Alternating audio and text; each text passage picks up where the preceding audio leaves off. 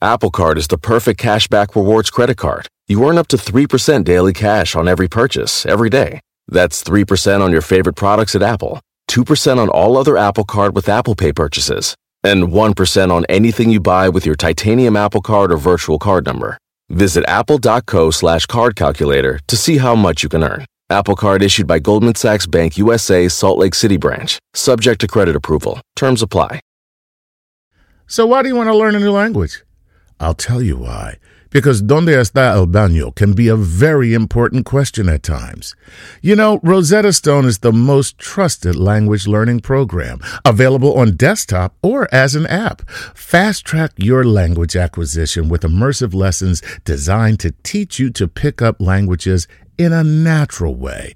I love the fact that I can go from my laptop to my phone to pretty much anywhere and learn the language of my choice. Not to mention, I'm bringing my communication skills to new heights. Don't put off learning that language. There's no better time than right now to get started. For a limited time, Star Talk Radio listeners can get Rosetta Stone's lifetime membership for 50% off. Visit rosettastone.com/StarTalk. That's 50% off unlimited access to 25 language courses for the rest of your life. Redeem your 50% off at rosettastone.com/StarTalk today. Welcome to Star Talk, your place in the universe where science and pop culture collide. Star Talk begins right now. This is Star Talk. I'm Neil deGrasse Tyson, your personal astrophysicist. And today I got with me Chuck Knight. Hey, Chuck, hey, Neil. Fist bump that. Boom. Now we do this, and there's like someone between us here. I know. That's just We're rude. always fist bumping in somebody's face. In somebody's face. Yeah. Today we're talking about robots. In fact, that's not only what we're going to do. That's the title of the show. Talking about robots. Talking about robots. Little on the nose. We have as our studio guest Kate Darling. Kate, welcome. I don't get a fist bump? Double fist bump. Give it a bang. Oh, Look at that. there you go. There you go. Wonder And triplet why are powers you here with activate. us? You are a robot ethicist. Didn't even know that was a thing. We'll get into that in a minute. From the MIT Media Lab, of course, in Cambridge, Massachusetts. And what we're featuring today is my interview with Anthony Daniels. Anthony Daniels. Yeah. Oh, she's getting all nerdy. She's nerding out on that one. Oh. Anthony Daniels, the actor who portrayed C-3PO. Oh my God. Dear. Oh my God. Oh. Oh, you want the gig. How lovely. No, R2. Oh. you want the gig. No. In particular, we're not just talking about robots. Everybody we're talking knows about relationships with okay. robots. Okay. Between humans and robots. And we don't even know what that means entirely. Not at the moment. The movie AI kind of covered it. Yeah, okay. Yeah. All right. Mhm. But, of course, C-3PO is from the Star Wars franchise. One of the most successful movie franchises In history. there ever was. And just let me get a little bit of background on you, Kate. So, did you come to this from robotics? No. No. Well, I've always loved robots, but I'm a social scientist. Nice. I have a legal background. I did social sciences, and now I study human-robot interaction from a social, legal, and ethical perspective. Wow. So it's good to learn that someone such as you exists in that world. Yes. We should have somebody like you in all of the potentially troubled places where technology is going. Right. You mean everywhere? Yeah, like everywhere. So you have a book that may be coming out in 2021. Yeah. I have a title here. Is this the right writing. one? The New Breed. What our history with animals reveals about our future with machines. Ooh. That is a awesome title. That really is. So let me go get to my first clip with Anthony Daniels. He's the only actor that was in all 9 Star Wars movies. Wow. All 9, the official, not the Right. not the fan off ramps. Right. Exactly. And he's also the author of I Am C-3PO, the inside story. Cool. You see what he did there? The It's inside story. very clever. Yeah, Right, right. You see what he did there. So, what is it about C-3PO? Is it his performance, the way he speaks, that people could relate to him so deeply? Oh, gosh. C-3PO is amazing. I think I think what it is actually is that C-3PO looks like a robot but acts kind of like a human. Like he's very flawed and has all of these human emotions. And I think people just relate to him ironically because he's so human-like. So it's the opposite. It's not like he's the perfect robot and we're finding a way to relate to that. Right. It's that he has enough human in him so that he's an imperfect robot. Right. And that's what we're related to. Is that what you just told me? Yeah.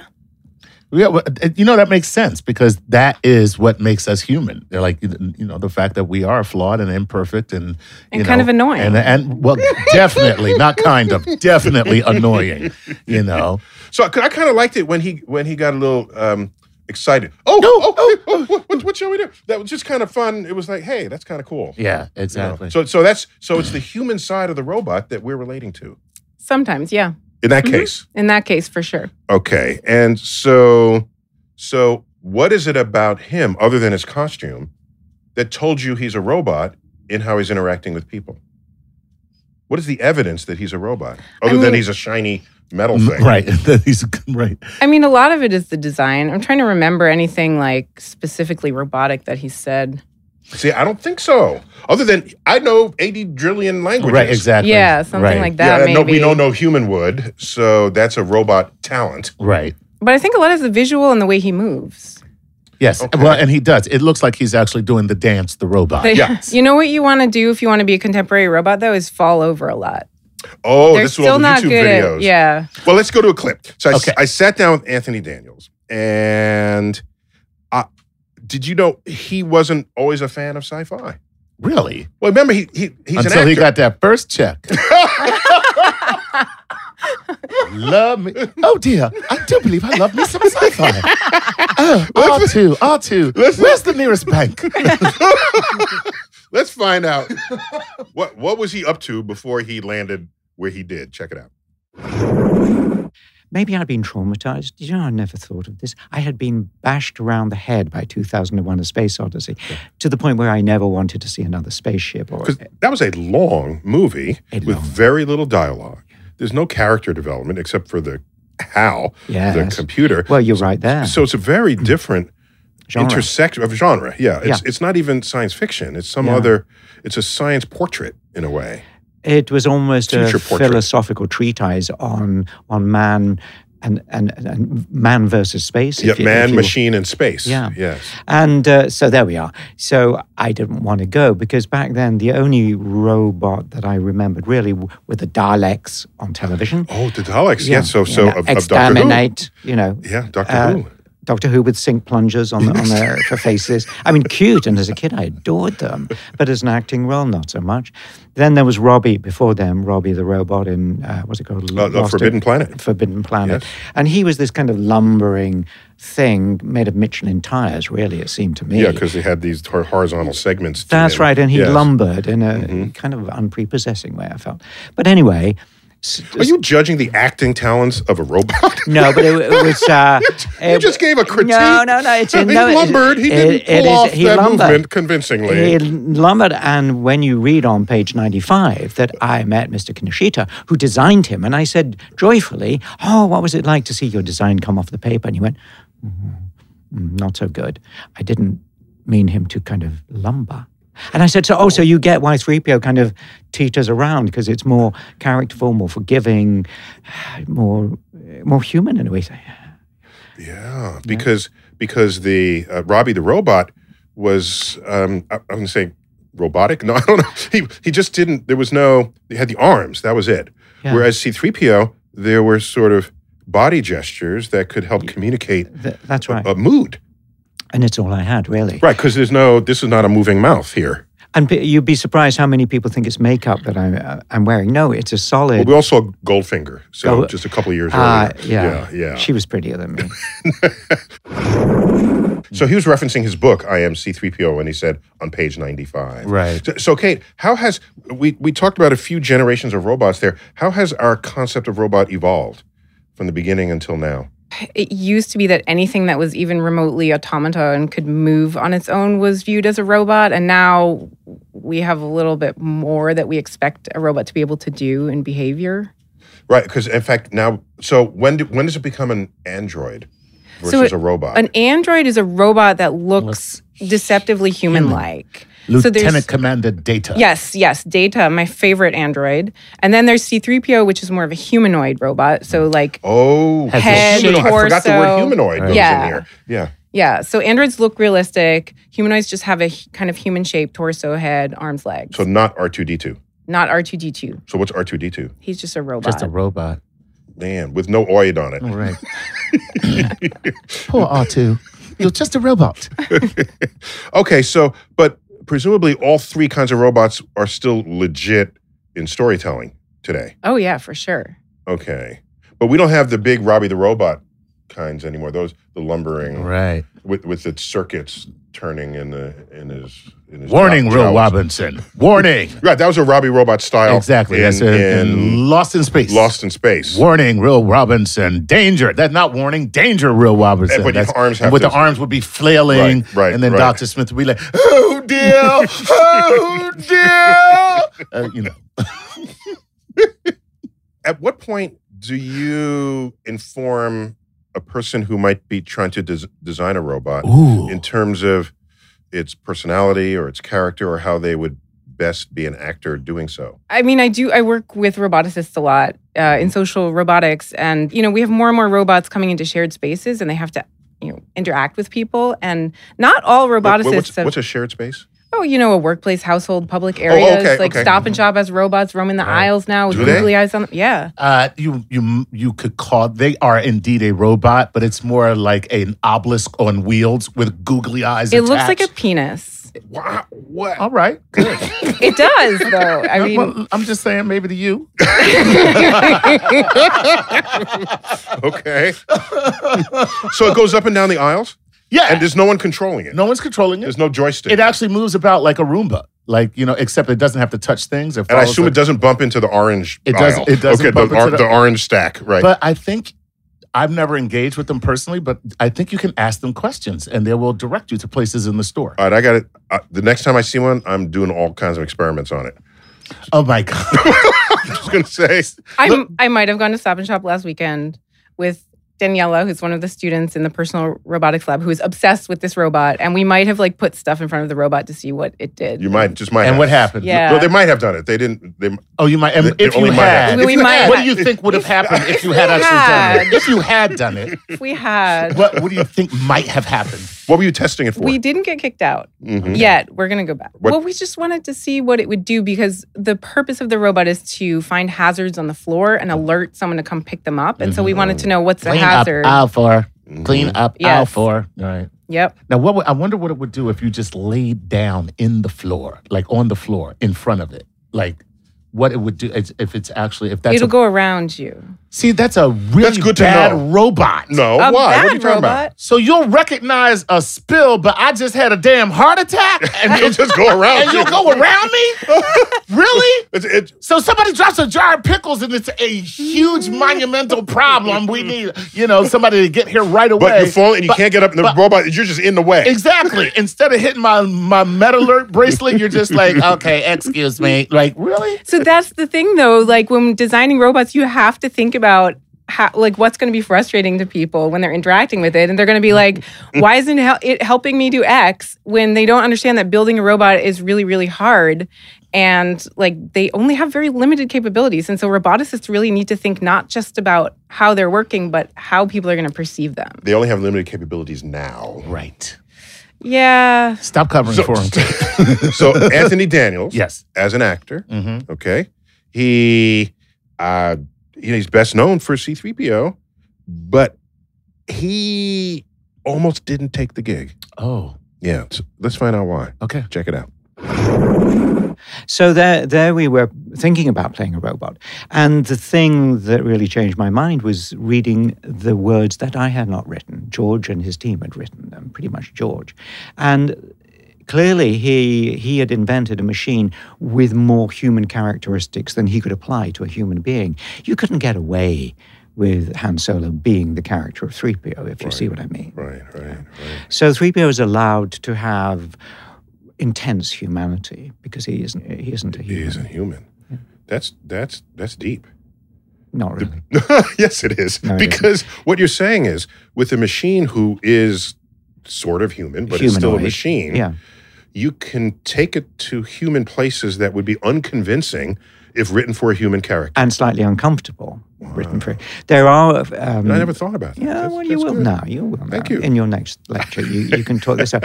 There is a film called Bicentennial Man with. I never got to see that. It's interesting. Robin Williams. Beautiful guy. I had luck to meet him a couple of times.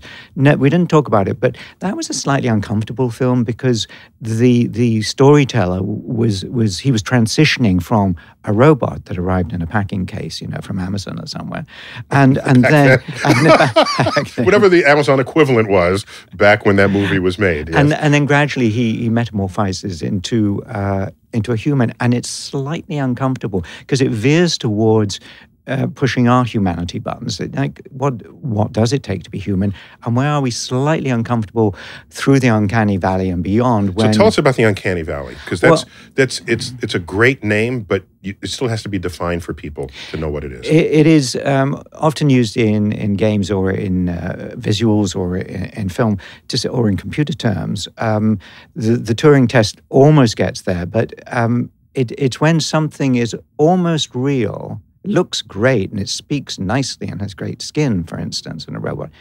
But there's something that's not quite right. There's something that we sniff as a human being that not quite there. So it's even unconscious within us, perhaps. It's innate within us. Innate, that's a better word. Right. You don't even know how to verbalize it, yeah. And so people have coined this phrase, the uncanny valley, because there's something not quite right. Mm-hmm. Kate, do all humans respond to the uncanny valley the same way? So people have tested this theory empirically with very mixed results, but most people who work in robotics seem to think that there's something there. And they're wrong. They're wrong? Yeah, they are. Let me save them a lot of money. You're wrong. Save all the academics who have researched this. Academics who are researching this forever. You're wrong. What you're talking about is the perception of normal humanity. That's why you can't put your finger on it, because it doesn't exist. We feel the same way about human beings that may have some type of brain disorder. And we talk to them and we go, ooh, something not quite right here. Mm-hmm. But you don't say they're not a human being, but that's really what your perceptions are telling you. So what you're talking about is the normal perception of humanity as opposed to what makes someone human. And they're two different things. I think you're right. I personally think it's I'm right, Kate. Let me tell you something. No, I'm joking. So that comedy thing doesn't work out. I'll hire you in the lab. All right. But go ahead. Mm-hmm. Well, for me, the uncanny valley has always been about expectation management, because you're expecting something to behave a certain way. If it looks human, you're expecting it to blink like a human and not twitch its face.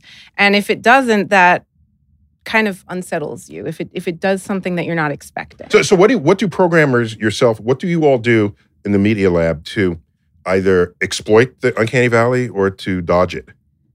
I don't think anyone wants to exploit it, but I also don't understand why we would try to create something that looks like a human or talks like a human, because we can create anything we want. Why try to risk this uncanny valley creepiness factor when we can create an R2-D2 that communicates and beeps and Do you boops? tell this to your peeps back at MIT? Oh yeah, everyone I think in the social robotics field agrees that making human-like robots is not as interesting as making something that has expression. You can make something better than humans. Animators have honed this technique for hundreds of years. How you can make something like Bambi that looks like a deer but actually looks better than a deer to us. Okay. All right. So I agree with you, but from a different direction. So I think the future of AI and robots is not to try to mimic a person. Okay. A person is not even an ideal form. No. Right. If for tasks that you want to conduct, the human body is like, why would you design that? Right. That's just not the case. Even with the people who don't have legs, but they run track. On the blades? On blades. Yeah. We're not trying to duplicate the bones of a foot and then put flesh on it and say, now no, it's like, we got something better. There's something better. Something better. Here's something that'll spring and propel you forward faster. So in your lab, are people thinking of the task they need, not trying to duplicate a human, because people make babies all the time. Why do you need to make a robot human? We have real humans. Well, right? I think people have like this fascination with recreating ourselves, but like I really don't see the point. I think we're all in agreement here. Wow. Right. Yeah. Okay. I mean, I've never thought of it that way, but you're right. I think, when you look at sci-fi movies, like Alien comes to mind, and the so-called android robot is so human that it's indistinguishable. But the problem is it doesn't have a soul, so it can't make any more. It's a sociopath. Let's get to that next. Okay. We've got to take a break. When Star Talk returns, more about the evolving relationship between robots and humans.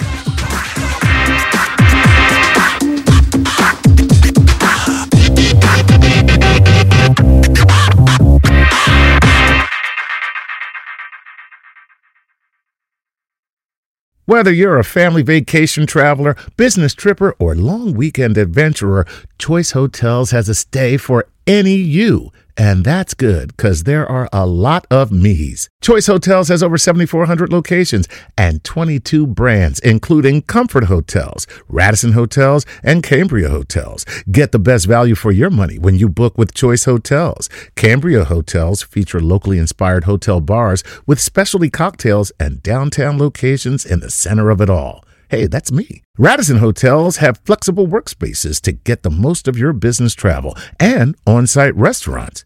That's me too. And at Comfort Hotels, you'll enjoy free hot breakfast with fresh waffles, great pools for the entire family, and spacious rooms. Hey, that's me too. I guess I'm just going to have to stay at all of them. Choice Hotels has a stay for any you. Book direct at choicehotels.com, where travel comes true. I'm Roman Mars, host of 99% Invisible. I'm excited to be teaming up with Lexus GX and SiriusXM on some very special 99PI episodes. We're heading to some of the cities in the U.S. that have special meaning for me and exploring the ways that these cities marry form and function. To learn more about the Lexus GX and SiriusXM and Lexus vehicles, visit lexus.com/GX and SiriusXM.com/Lexus Trial. The all-new Lexus GX. Live up to it. Check out the 99% Invisible feed now and listen to these special episodes. Want the same expert advice you get from the pros in the store while shopping online at DiscountTire.com? Meet Treadwell, your personal online tire guide that matches you with the perfect tire for your vehicle. Get your best match in 1 minute or less with Treadwell by Discount Tire.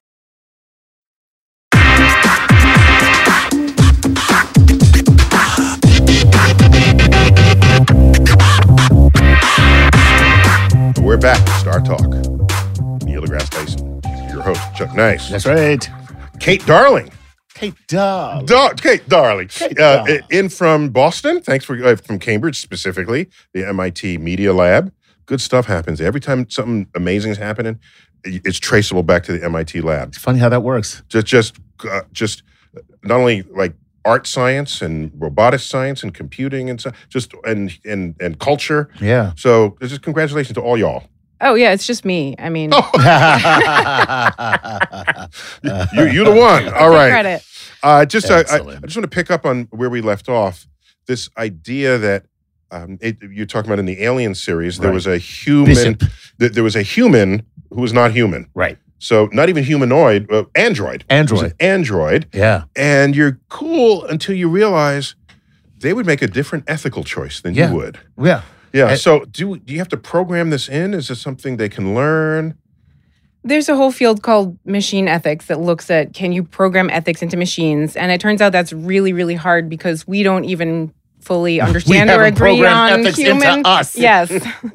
So you can't program something that you ain't got yourself. Yeah. So I would prefer maybe not to create robots that have to make those kinds of ethical decisions. But there are people who are trying to solve that problem. Okay. And so, but it would also be a way so let's get back to the concept of soul. Right. When a religious person would say the soul gives you a sense of right and wrong and purpose. And these sorts of things. And would that was the idea with Bishop. Bishop didn't have a soul, so if it meant that bringing back this life form to Earth that could potentially wipe out all humans, it doesn't make a difference because it's in the interest. Experiment. Right, it's in the interest of experimentation and exploration. So who cares? I think this is people's greatest fear about scientists gone astray. Yes. Yeah. Without a doubt. So will that be the hardest thing to program into robots? A soul? I mean, that's 3 lines of code. I think that's all. Japanese actually believe that certain things have souls. Tell me about the Japanese. So there's this Japanese roboticist who creates these very, very lifelike androids. Like he's made one of himself. Hiroshi Ishiguro is his name. And Ishiguro. And like it seems that in Eastern cultures that have a history of Shintoism and believe that even objects can have a soul, like they'll have funerals for sewing needles, for example. It seems that they're more yeah. That must have been a badass sewing needle. If you're going to give it a funeral, that must have sewn some good stuff. Must have darned a lot of socks. Poor Needy, we knew him well. Needy? Is that Needy? That's what we called him. That's your Needy the Needle. That's your nickname. Yes, exactly. So tell me, I was unfamiliar with this, so keep going. Yeah, and we don't have that concept in more Judeo-Christian society. We have, things are alive and have a soul, things are not alive, don't have a soul. And so there's this idea. Only humans have soul. Or that only humans, right. depending on, But that's why some people say that the Japanese are much more accepting of robots and this idea of having humanoid and android robots around because they're like, hey, that's cool. Are they also more accepting of robots in the uncanny valley? They might be. Again, like I said, the empirical testing on the uncanny valley has kind of been mixed. So there's not a good scientific basis for it. But anecdotally, yes. Is it part of the fact that in their culture, they have a greater need for robots? I mean, it is clear that they have, like in Japanese healthcare, they don't have enough people, and you have a great advancement of robotics in that particular arena. Well, are you confusing robotics with automation? No, I'm talking about actual robot care. I mean, and different, like for instance, in a hospital, like for the delivery of certain things. A robot will do that rather than orderly, mm-hmm. Right? So for instance, or just even go outside of healthcare, hotels that you go to where they have robot check-in, and it'll be like a Tyrannosaurus Rex will check you into the hotel. Really? Yeah, okay. A robotic Tyrannosaurus because just for fun. That's because it's a novelty. That's how much into robots they are that we are not. So it's and what about Shintoism enables that or empowers it or drives it? Some people would say that makes them more willing to accept robots as this sort of thing that's alive but not really alive. And So the simple element of inanimate objects having souls, that alone would be sufficient. So that is one reason people think the Japanese are more accepting of robots. Another reason is, like you said, the need. As robots come more into these shared spaces and people interact with them more, people just get used to them. And then there's also the fact that their science fiction and pop culture tends to be less dystopian when it comes to robots. Like they have Astro Boy. They have these positive stories. I grew up with Astro Boy. Astro Boy bounds away on his mission today, rocket high to the sky. Okay. How come I don't remember that? Because I just made it up. No, I'm joking. That was the actual song. I remember Astro Boy. Yeah, all those. And there was, they also had Speed Racer. There was a lot of sort of early anime. That was the early Japanese anime. That made it to American television. That's right. And it was all very, very happy stories. Yeah. But we have a lot of Terminator and stories of the robots taking over. They have less of that. That is true. Man, we are so messed up here. So is the Japanese culture a good bellwether for the global acceptance and trajectory of robots? I would say not necessarily. I think that maybe the ways that they will want to use robots are different. Okay. Like the fact that they like androids, and I don't really think that we do in Western society. Right on. Yeah. But it'll be interesting to see if all countries have equal access to this technology, what they'll come up with relative to their own cultural needs. Right. For sure. So Anthony Daniels, we're featuring my clips with him. He has an interesting perspective on what makes C-3PO more human than a robot. Ooh. Just his perspective.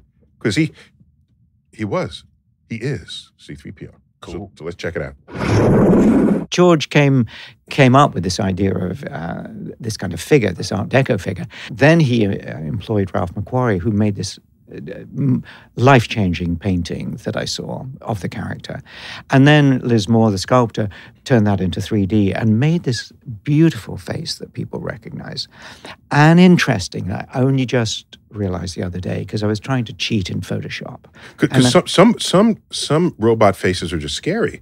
And this Yeah. is actually it's got curiosity in it, and but you want to know what he's thinking. Because he clearly is thinking. Yeah. And partly it's that sort of wide-eyed, almost babyish stare with big eyes. Mm-hmm. And what was interesting, Liz had actually, and I never realized it until recently, created something that wasn't machine perfect, or wasn't symmetrical about a center point. It is actually, as in a human face. I tried to flip it in Photoshop to double it up to make it perfect. And it doesn't work because he is asymmetric. And that is one of the clues, I think, to his humanity. That's an interesting philosophical point, because there's been research on symmetry, and there's a whole off-ramp from that research that says, maybe it's not an off-ramp, maybe it's an on-ramp, that a little bit of asymmetry brings interest to a character, to an image, to a painting, to art. Perfection, there's nothing more to say. It's like somebody did it already. Right. Now, just between you and me, you do have a very symmetric face. Let me just stare into the camera here. I personally don't. If you Look cut at me in that face. half, if you cut me, Here we go. Okay. it is not symmetric. Yeah, you are so symmetric. Just would I like? You are perfect. I'd probably like to be, but it's too late now. I think. We have to go with what we've got. Were you hitting on C-3PO? No, I was just saying. His book had a picture of him and right. the robot.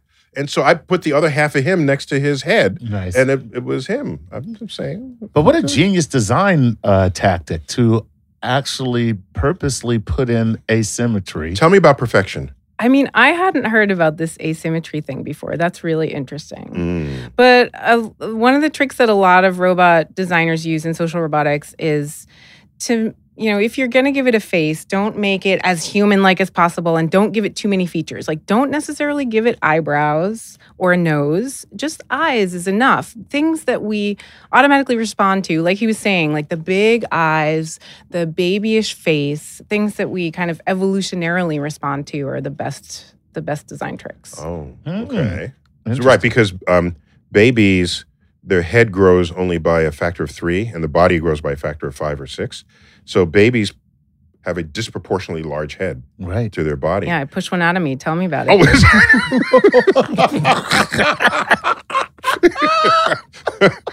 Okay. You should have just built it in the lab. Yeah, you had the power. You have the power. You don't have to do it. You don't have to biologically recreate. Okay. The rest of us, we do that if we could. Right? Yeah. So I think the argument from evolutionary biology standpoint, at least what I learned from my colleagues here at the American Museum of Natural History, here's a commercial, is that in order to prevent mammals from killing their children, the children have to look cute. Yeah. And so not that everyone would kill their children, but I'm just saying. I would. Yeah, most will. It's not that you would want to kill them all the time. There are occasions in the arc of raising children where if they weren't cute, we go extinct a long time ago. Have you done research into what our relationship with robots says about us? Ooh. Psychologically, emotionally? A little bit. I could talk about this all day, but it's kind of like, how when you go on a date with someone and they're really mean to the waiter and you're like, that's a red flag. Some of our research indicates that if, you're mean or violent to a lifelike robot, that might say something about you as a person. Oh. Wow. That makes sense. It's so the Boston Dynamics has these videos online of robots being abused. And I know clearly that's a thing. That's not a person. And I got to tell you, it is so hard to watch because they're hitting it with bats and they're kicking it and they're knocking it over. This is a robot that's trying to walk. Yes, it's trying to walk. Yeah, and basically, I've seen those. You've seen those? Yeah. And it's really disturbing. It's yeah, like, people get really upset. Yeah. Like the first time that they put one out that looked kind of like a dog and they named it Spot, and then they're like kicking it and it's like struggling to stay on its feet. People got so upset that PETA, the animal rights organization, was getting a bunch of phone calls and had to issue a press statement. And they didn't even take it seriously. They were like, yeah, we're not going to lose any sleep over this. It's not a real dog. But there actually might be something there. Okay. So would you preemptively, I mean, is this like, what's that movie? With Tom Cruise? Yeah, The Minority Report. Is this Report. how you would pre-diagnose someone's propensity to... You sort of already said so, because in a date, someone behaves in a way that is right to someone who they have power over. Right. I mean, it's tough. Right now, robots are still really primitive, and we're still able to like mentally compartmentalize. But as the design gets more and more lifelike, I mean, we do definitely draw connections between animal abuse and child abuse in the same household legally. If you have a case of one, you look for a case of the other. Oh. And it's possible that... Strong correlations already established. Okay, all right. And if you have a robot that can like mimic pain and suffering and you enjoy inflicting that on it, like that might be an indicator that you might also enjoy torturing an animal. But we don't know. We don't have the evidence. This requires more research. All right, well, it's certainly evidence that you're a dick. That's for sure. I feel like it kind of is. So it's interesting. So in the dating scene, these are like secondary cues. They can be really nice to you, but the waiter not so much. If they kick the Roomba, it's over. Given the examples of the Boston Dynamics and people kicking it, and you feel the emotion for something that is not alive, right?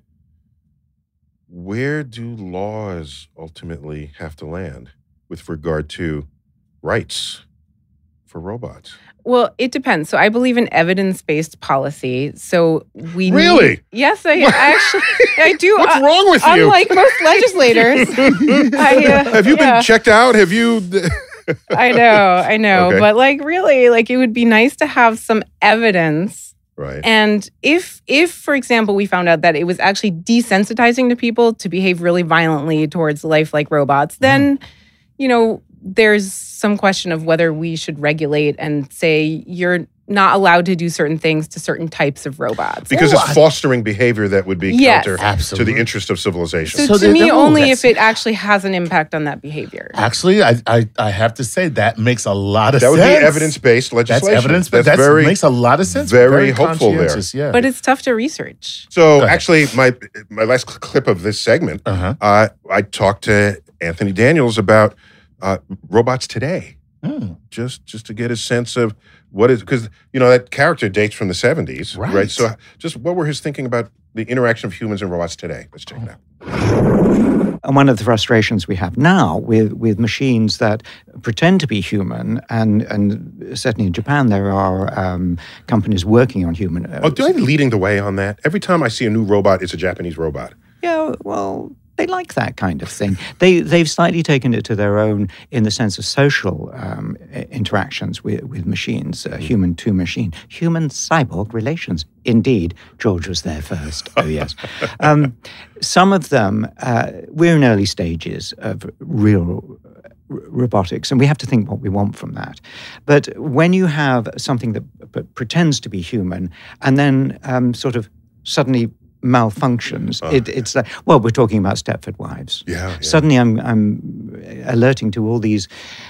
The thing about the film... You've given us a full review of 20th century robots here. This is great. Well, this is great. And 20th century film writers, script writers, who now very, I think, cogently have adopted this slightly outer world, netherworld, where we are going. Not in my lifetime, I hope, because I need the work, So let's not move. I'll come back to that, because in Japan it's widely known that they are looking for really human relatable, probably bed-sized machines that people can relate to. But then you have to look at what kind of figure physically do you supply? Right. Because if it's too humanoid, and it starts clicking, and then it's a little scary, isn't it? Right. If it's too mechanical, then you're relating to, I don't know, a can of fizzy drink. Like, where's the balance between who I want to believe I'm relating to? Because if I get too fond of you and you're a machine, it's not going to end happily. There are all kinds of off-ramps there for where that would go. Let's not go there. That's for the second series. So, is there any thinking in your lab about human-robot relationships? Bonding? Yes. And where does that land? Well, for me and a lot of my colleagues, I feel like we're, as humans, capable of a lot of different types of relationships. And to me, the relationship with a robot isn't necessarily the replacement of a human relationship. It's more like how we would treat a pet, or it's something completely different and new. So it's not something that I worry about. Though, but maybe not. But I think that's an enlightened outlook. It's not clear to me that that's where that's going to go. I think people, if people can have imaginary friends, then they can have a robot that becomes a friend. Okay, but why is that bad? No, I'm asking you. Should we? I don't mean to imply it's inherently bad. I'm asking you, have you guys thought about whether or not it's? Well, what keeps me up at night isn't. That's what we want to know. Isn't that someone might bond or have like a friend as a robot? It's that a company is making that robot and maybe is using the robot to emotionally manipulate that person. But that already happens in toys. No, it's called advertising. Yeah. That's even manipulate all the time. It doesn't even all take a the time. robot. It doesn't even take a robot. You're absolutely right.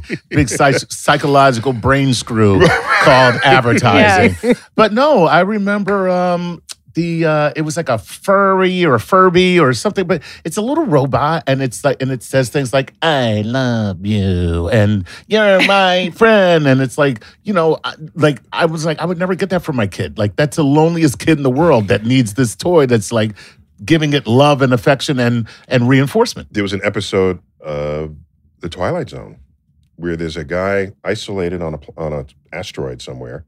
This is early, before they knew what space was really going to be. But anyway, he's on an asteroid, and this asteroid apparently has a breathable atmosphere. But holding aside right? Okay, exactly. He couldn't be rescued for like a long time, and he's slightly going crazy. So they brought him a robot, a female robot. Okay, and it says turn here, and then she comes to life. She comes to life. Of course, it's played by an actual actress, but it doesn't matter. She's a robot. And then they're companions. And they're there for like a year. And then the rescue mission finally comes. But there's no room on the ship. For her? No.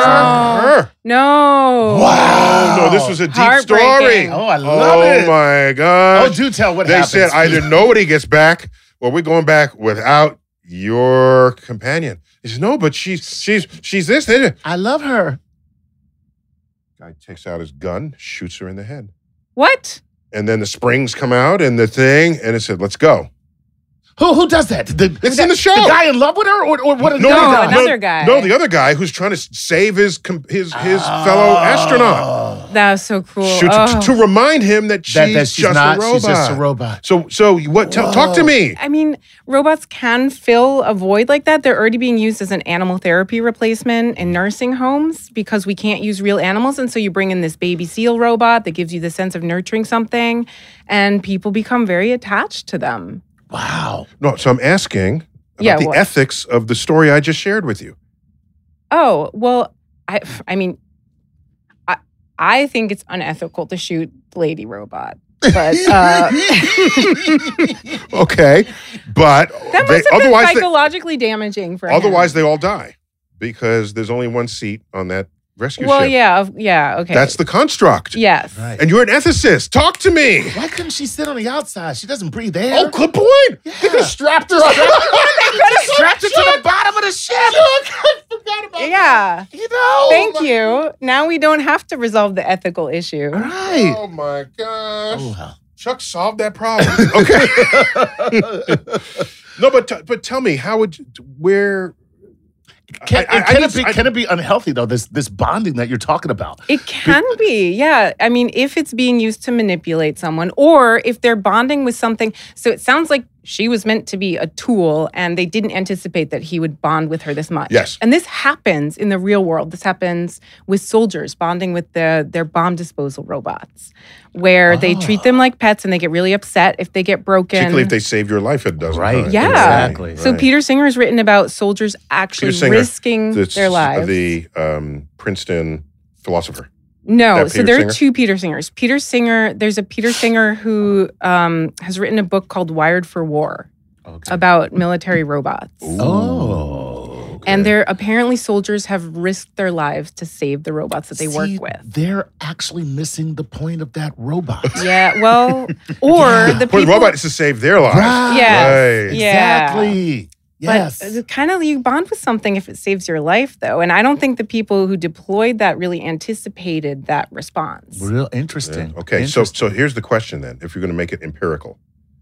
There's the risk to his psychological health, having no companion for a year, versus the risk to his psychological health of having a companion that you put a bullet through her head. Right. Which of those is worse?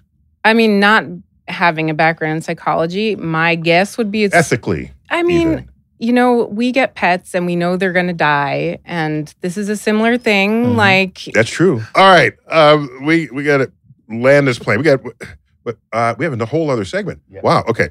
We're going to take a break. When we come back, more of the relationship between humans and robots on Star Talk.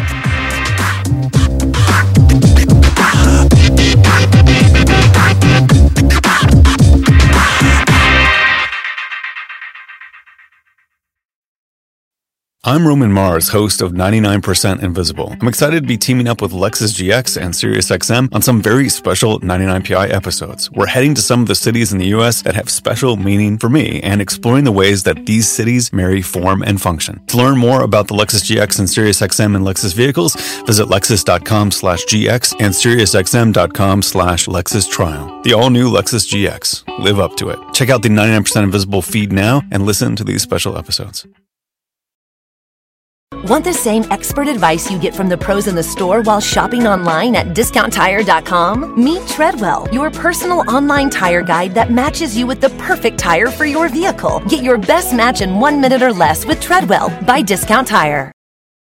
Hello, America. It's Ted from Consumer Cellular, the guy in the orange sweater, and this is your wake-up call. If you don't have Consumer Cellular yet, now is the perfect time to switch and save. For a limited time, new customers can get wireless service for as low as $15 a month for your first year. Yep, the same exact nationwide coverage as the leading carriers for $15 a month for an entire year. What are you waiting for? Call 1-888-FREEDOM or visit consumercellular.com and use code RADIO15. See consumercellular.com/firstyear15 for promotional details. Hey, we'd like to give a Patreon shout-out to the following Patreon patrons: Leon Galante and Tyler Miller. Guys, thanks so much for your support, because without you, we couldn't make this show. And if you would like your very own Patreon shout-out, make sure you go to patreon.com/StarTalkRadio and support us.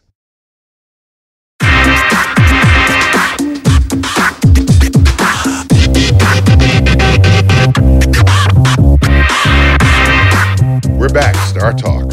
We're exploring the relationship between robots and humans. Yes. Featuring my interview with Anthony Daniels, who recently published the book, I Am C-3PO. Ooh. Oh, yeah. And we have with us, as sort of an expert commentator, Kate Darling. Kate, reintroducing you to those whoever comes in only in the third segment. I don't know who that is. No. There's nobody Animals, anymore. that's who. So anyway, thanks for bringing your MIT lab perspectives for us. And I was delighted to learn that Anthony Daniels was affiliated with academia. Let's check it out.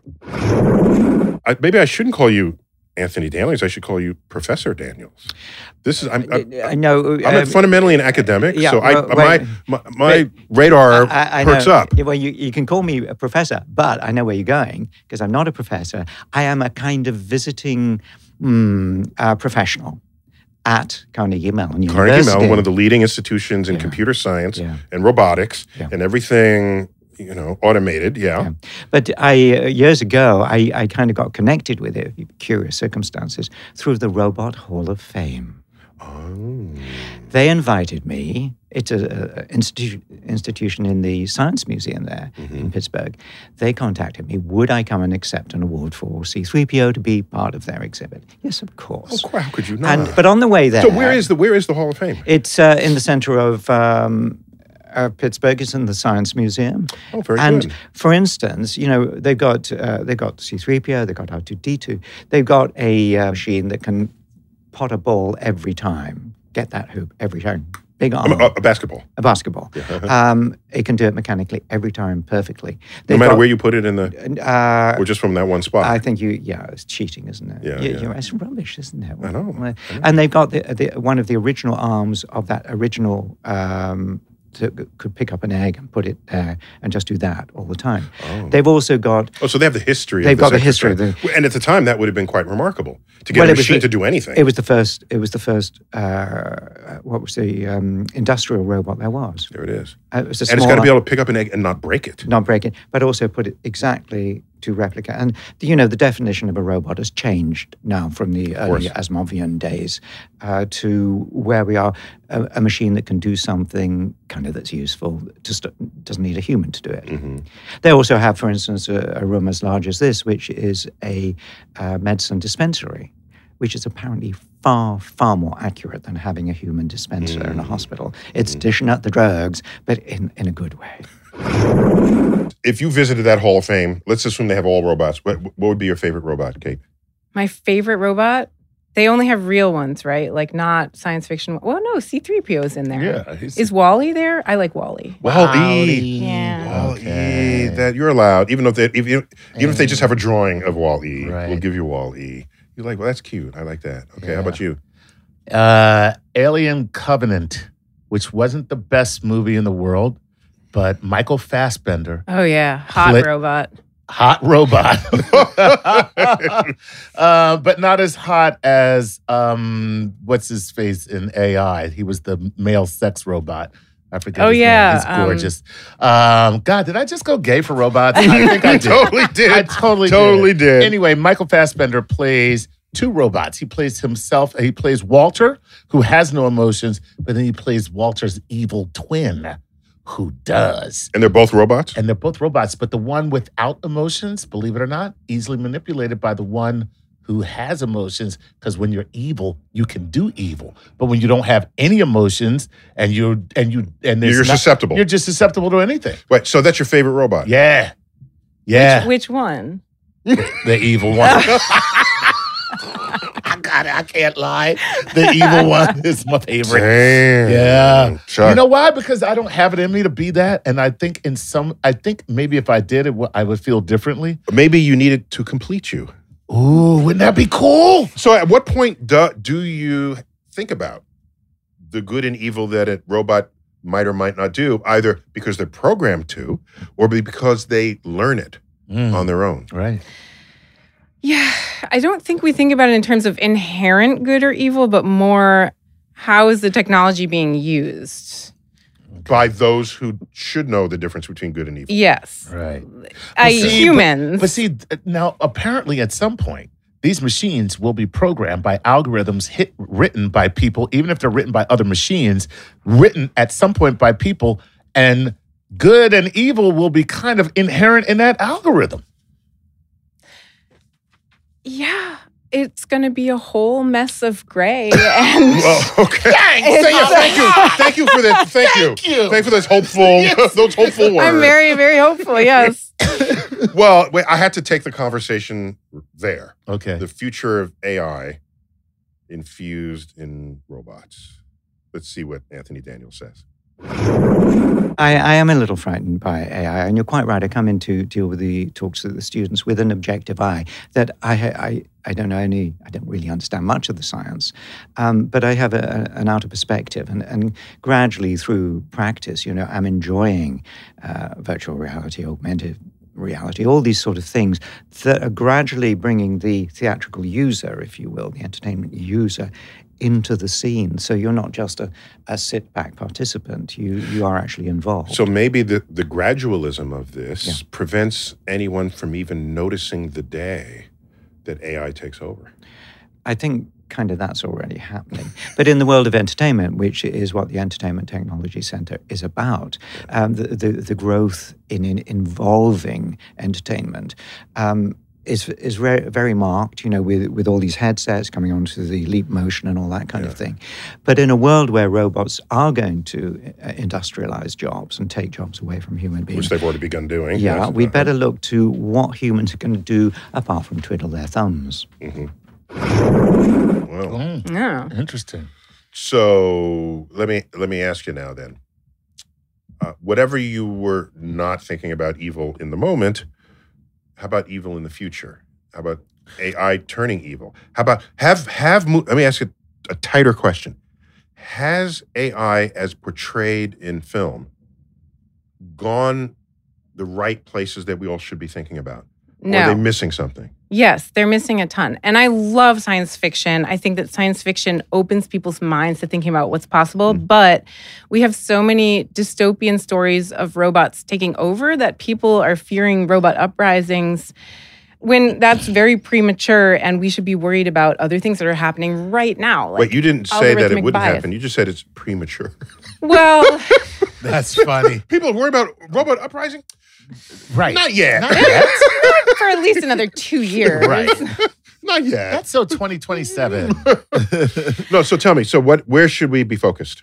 Well, there are a lot of issues right now with privacy, data security, supplement versus replacement of human ability, with, reinforcing racial, gender stereotypes in the design of these technologies. Like, all of this is happening right now. Right. There's autonomous weapon systems being developed. There's things we should be concerned about that aren't the robots becoming smart and taking over the world. I think that one also tends to be a lot of rich white dudes worry about that one because they don't have to worry about the other stuff. They're just like, my only danger is that a robot is going to kill me. Right. Gotcha. I don't have to worry about like facial recognition holding me up at the airport. Sociologically That's insightful. true. You're right. Yeah. That makes a lot of sense. That's Plus, you've seen the racial sinks in bathrooms. The racist sinks. No, I don't know about this. Yeah, you know about those? No. They can't see black hands. Yeah. And we've done this with all types of technology because it's all white dudes building it. Right. And so, right. Yeah, I just thought the sink didn't work. You put your hands on it waiting for the water because it's an automatic That has sink. happened to me. And nothing's maybe that sink doesn't work. So then I go to another sink. Then I wave my hand some more. And eventually, it'll hit. Right. But if you do the experiment, you put in a darker surface or a lighter surface, it's reflecting. It's about reflection of light. Reflecting the light. Right. So what you're saying is white men, say it, white men. White men, because there's also a lot of gender stuff that happens. Right. Yeah. Will design things thinking that they are the model of what it is and should be, and capturing their concerns. But it's also not their fault. Like, we all view the world through our own experiences. And so the problem is that we don't have diverse teams building technology. That's really where it is. Yeah. It is their fault if they're not hiring you or Chuck. Or Chuck. They need to hire Chuck, really. There you go. Can a black man have clean hands? Trying to stave off viral infections. Dang. Yes, sir, you're hired. We'll put you in. But we don't want any trouble. No, but you raised a very important point. I'm stereotyping here, but if white men are programming all of the code that will be the future of AI, it could have remarkably biased consequences. As an unintended consequence, right? You're speaking about this as though this is in the future, but this is actually happening right now. Well, gotcha. Listen. Yeah, I know. That's why my hands are dirty. Chuck ain't cleaned his hands and he don't know when. Oh, God. Thank God for hand sanitizer. All right, so how about this? Let's try to land this plane. Okay. What do you think is our largest ethical dilemma going forward? I think the thing I worry about the most is that a lot of AI, the way it's built right now, relies on data collection. They need massive amounts of data. And so I worry about privacy because there's no incentive to curb that right now. Interesting. Well, because if you want to know all about humans, you got to know Everything they do. Everything they do. But then other people will also have access to that data. Governments will, companies will, and that's It's already what happening in concerns me. China, Right. Yeah. where they're collecting information privately, but then the government forces them to turn over that information, Yep. including facial recognition that happens on just the streets of the cities, where they're like, all that camera data. Yeah, how to identify foreign nationals Exactly. if you want to Give it here. round them up. Right. Right. Exactly. So, that's... And so how do we lean into, because I do think there are so many positive use cases for this tech. So how do we lean into those positive use cases and curb some of this stuff? That's the don't challenge. ask us that question. I'm asking you. I didn't bring you here to ask. No. If I had an answer, then my job would be, over. Yeah. Right. All right. So let's get some parting thoughts. Chuck, what's your parting thought here? I'm really disturbed by the fact that there are racist things, man. I'm sorry. about that, I did not know about that at all. And this has happened to me. It's like I feel violated by sinks now. That's all I can think about. I'm sorry. Okay. Sorry to take you off the rails there, Chuck. So, Kate, give us something hopeful here. Reflecting on it all. So, you know how people are sometimes nice to robots and then they feel silly about it? Yeah. Like they'll say, excuse me to their robot vacuum cleaner. Right. Or they'll say please or thank you to Alexa, the Amazon's assistant. I don't think people need to feel silly about that because I think that what that is saying is that their first instinct is to be kind to another. And so what I really, really love about robots is that they are kind of a reflection of our own humanity in a way. I mean, our interactions with the robots. Yeah, our interactions with them. That's cool. That's cool. Yeah. Okay. Yeah, I like that. So if you're a good person, a robot will tease that out of you. So here's what I think. Not that you asked, but We don't care, but go ahead. says the Media Lab I was gonna professional. say, why don't you treat him like a robot? Damn. This is the real side of who we got here. I think, and I don't even know if I have foundation to think this way. I think the apocalyptic scenarios are overplayed. I think we always deal into our base lowest fears because fear tends to always override our joys. That's natural, I think, for survival, right? You can, if you're not afraid of something and it kills you, then you're dead. Gone is the gene to be afraid of stuff that will kill you, right? So you're taken out of the gene pool. So I think it's been overplayed. My worry is that our distraction with the evil prevents us from thinking more creatively about the good. Yeah. Good that robotic AI can bring to this world. And I don't want to lose out on the creative solutions that they can bring. So Kate, I put it entirely on your shoulders to fix this problem. Because this office is not called the Media Lab. All right? This is just Neil's office. Right. All right. Or the Cosmic Crib. We're going to send you back home, back to your peeps, and we want you to solve this problem. Challenge accepted. Excellent. Chuck. Always a pleasure. Good to have you. Kate, thanks for coming down from Boston. Thank you so much for having me. All right. And you've been watching, possibly listening to this episode of Star Talk, Robots and Humans. And I just want to thank Kate and Chuck for doing the show. Absolutely. As always, I bid you to keep looking up.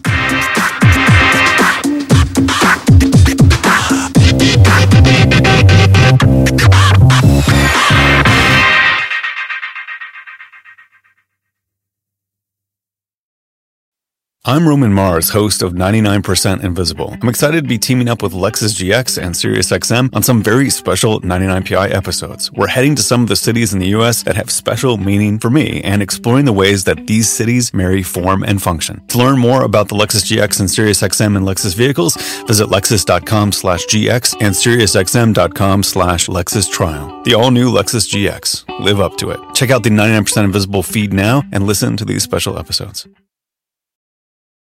Want the same expert advice you get from the pros in the store while shopping online at discounttire.com? Meet Treadwell, your personal online tire guide that matches you with the perfect tire for your vehicle. Get your best match in 1 minute or less with Treadwell by Discount Tire.